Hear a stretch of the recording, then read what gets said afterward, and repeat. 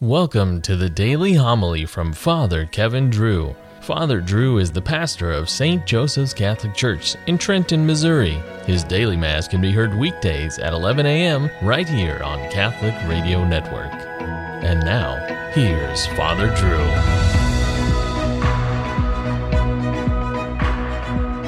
A reading from the second letter of St. Paul to the Corinthians.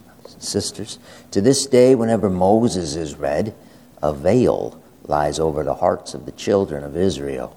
But whenever a person turns to the Lord, the veil is removed. Now the Lord is the Spirit, and where the Spirit of the Lord is, there is freedom. All of us, gazing with the unveiled face on the glory of the Lord, are being transformed into the same image from glory to glory as from the Lord, who is the Spirit. Therefore, since we have this ministry through the mercy shown us, we are not discouraged. And even though our gospel is veiled, it is veiled for those who are perishing, in whose case the God of this age has blinded the minds of the unbelievers, so that they might not see the light of the gospel of the glory of Christ, who is the image of God. For we do not preach ourselves, but Jesus Christ as Lord, and ourselves as your slaves, for the sake of Jesus. For God, who said, "Let light shine out of darkness," has shone in our hearts to bring to light the knowledge of the glory of God on the face of Jesus Christ. The word of the Lord. The glory of the Lord will dwell in our land. I will hear what God proclaims, the Lord, for he proclaims peace to his people. Near indeed is his salvation to those who fear him, glory dwelling in our land. Kindness and truth shall meet, justice and peace shall kiss. Truth shall spring out of the earth, and justice shall look down from heaven. The Lord himself will give his benefits. Our land shall yield its increase. Justice shall walk before him, and salvation along the way of his steps. The Lord be with you. A reading from the Holy Gospel according to Matthew. Jesus said to his disciples, "I tell you, unless your righteousness surpasses that of the scribes and Pharisees, you will not enter into the kingdom of heaven. You have heard that it was said to your ancestors, 'You shall not kill, and whoever kills will be liable to judgment.' But I say to you, whoever is angry with his brother will be liable to judgment, and whoever says to his brother, 'Raca,' will be answerable to the Sanhedrin. And whoever says, 'You fool,' will be liable to fiery Gehenna. Therefore, if you bring your gift to the altar and there recall that your brother has anything against you, leave your gift there at the altar. Go first and be reconciled with your brother, and then come and offer your gift. Settle with your opponent quickly while on the way to court with him. Otherwise, your opponent will hand you over to the judge, and the judge will hand you over to the guard, and you will be thrown into prison. Amen, I say to you, you will not be released until you have paid the last penny." The Gospel of the Lord. To this day, whenever Moses is read, a veil lies over the hearts of the children of Israel. But whenever a person turns to the Lord, the veil is removed. St. Paul wanted the Corinthians to understand that the Jews had the scriptures all wrong.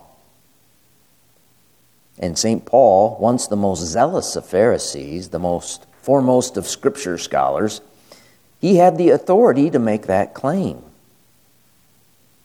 And even though our gospel is veiled, it is veiled for those who are perishing, in whose case the God of this age has blinded the minds of the unbelievers so that they may not see the light of the gospel of the glory of Christ, who is the image of God.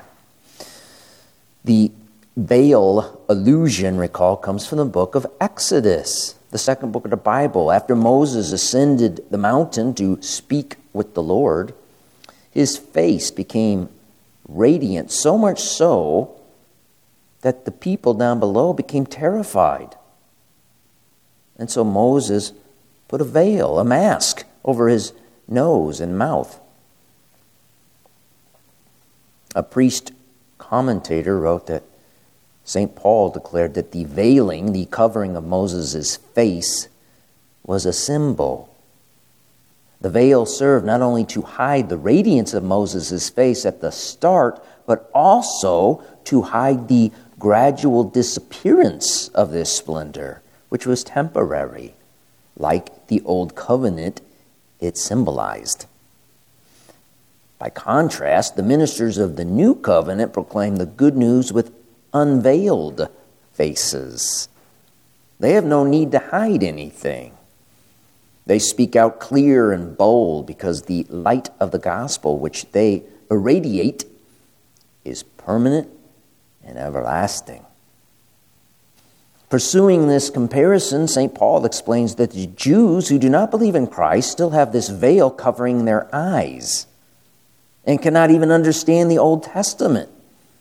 For that testament can only be properly understood with the help of the light brought by Jesus Christ, the fullness of revelation. The Church at the Second Vatican Council in 1965 stated in a document that the books of the Old Covenant show forth their full meaning in the New Testament and in their turn shed light on it and explain it.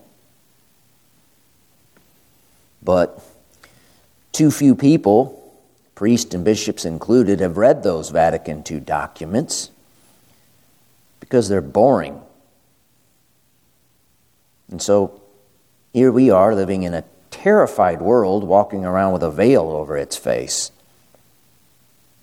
The veil is over mouths and noses, but symbolically the veil is over people's eyes. For the God of this age has blinded the minds of the unbelievers. My friends, Jesus Christ is the God of all ages. A true Christian then does not bow down to the spirit of the age. He bows down to the Spirit, capital S, which is the new law of Christ. You have heard that it was said to your ancestors, but I tell you this. The old law, which was not spiritual, enslaved, and it died on the cross, along with the eternal high priest who never dies. And all of us, gazing with unveiled face on the glory of the Lord, are being transformed into the same image from glory to glory as from the Lord, who is the Spirit.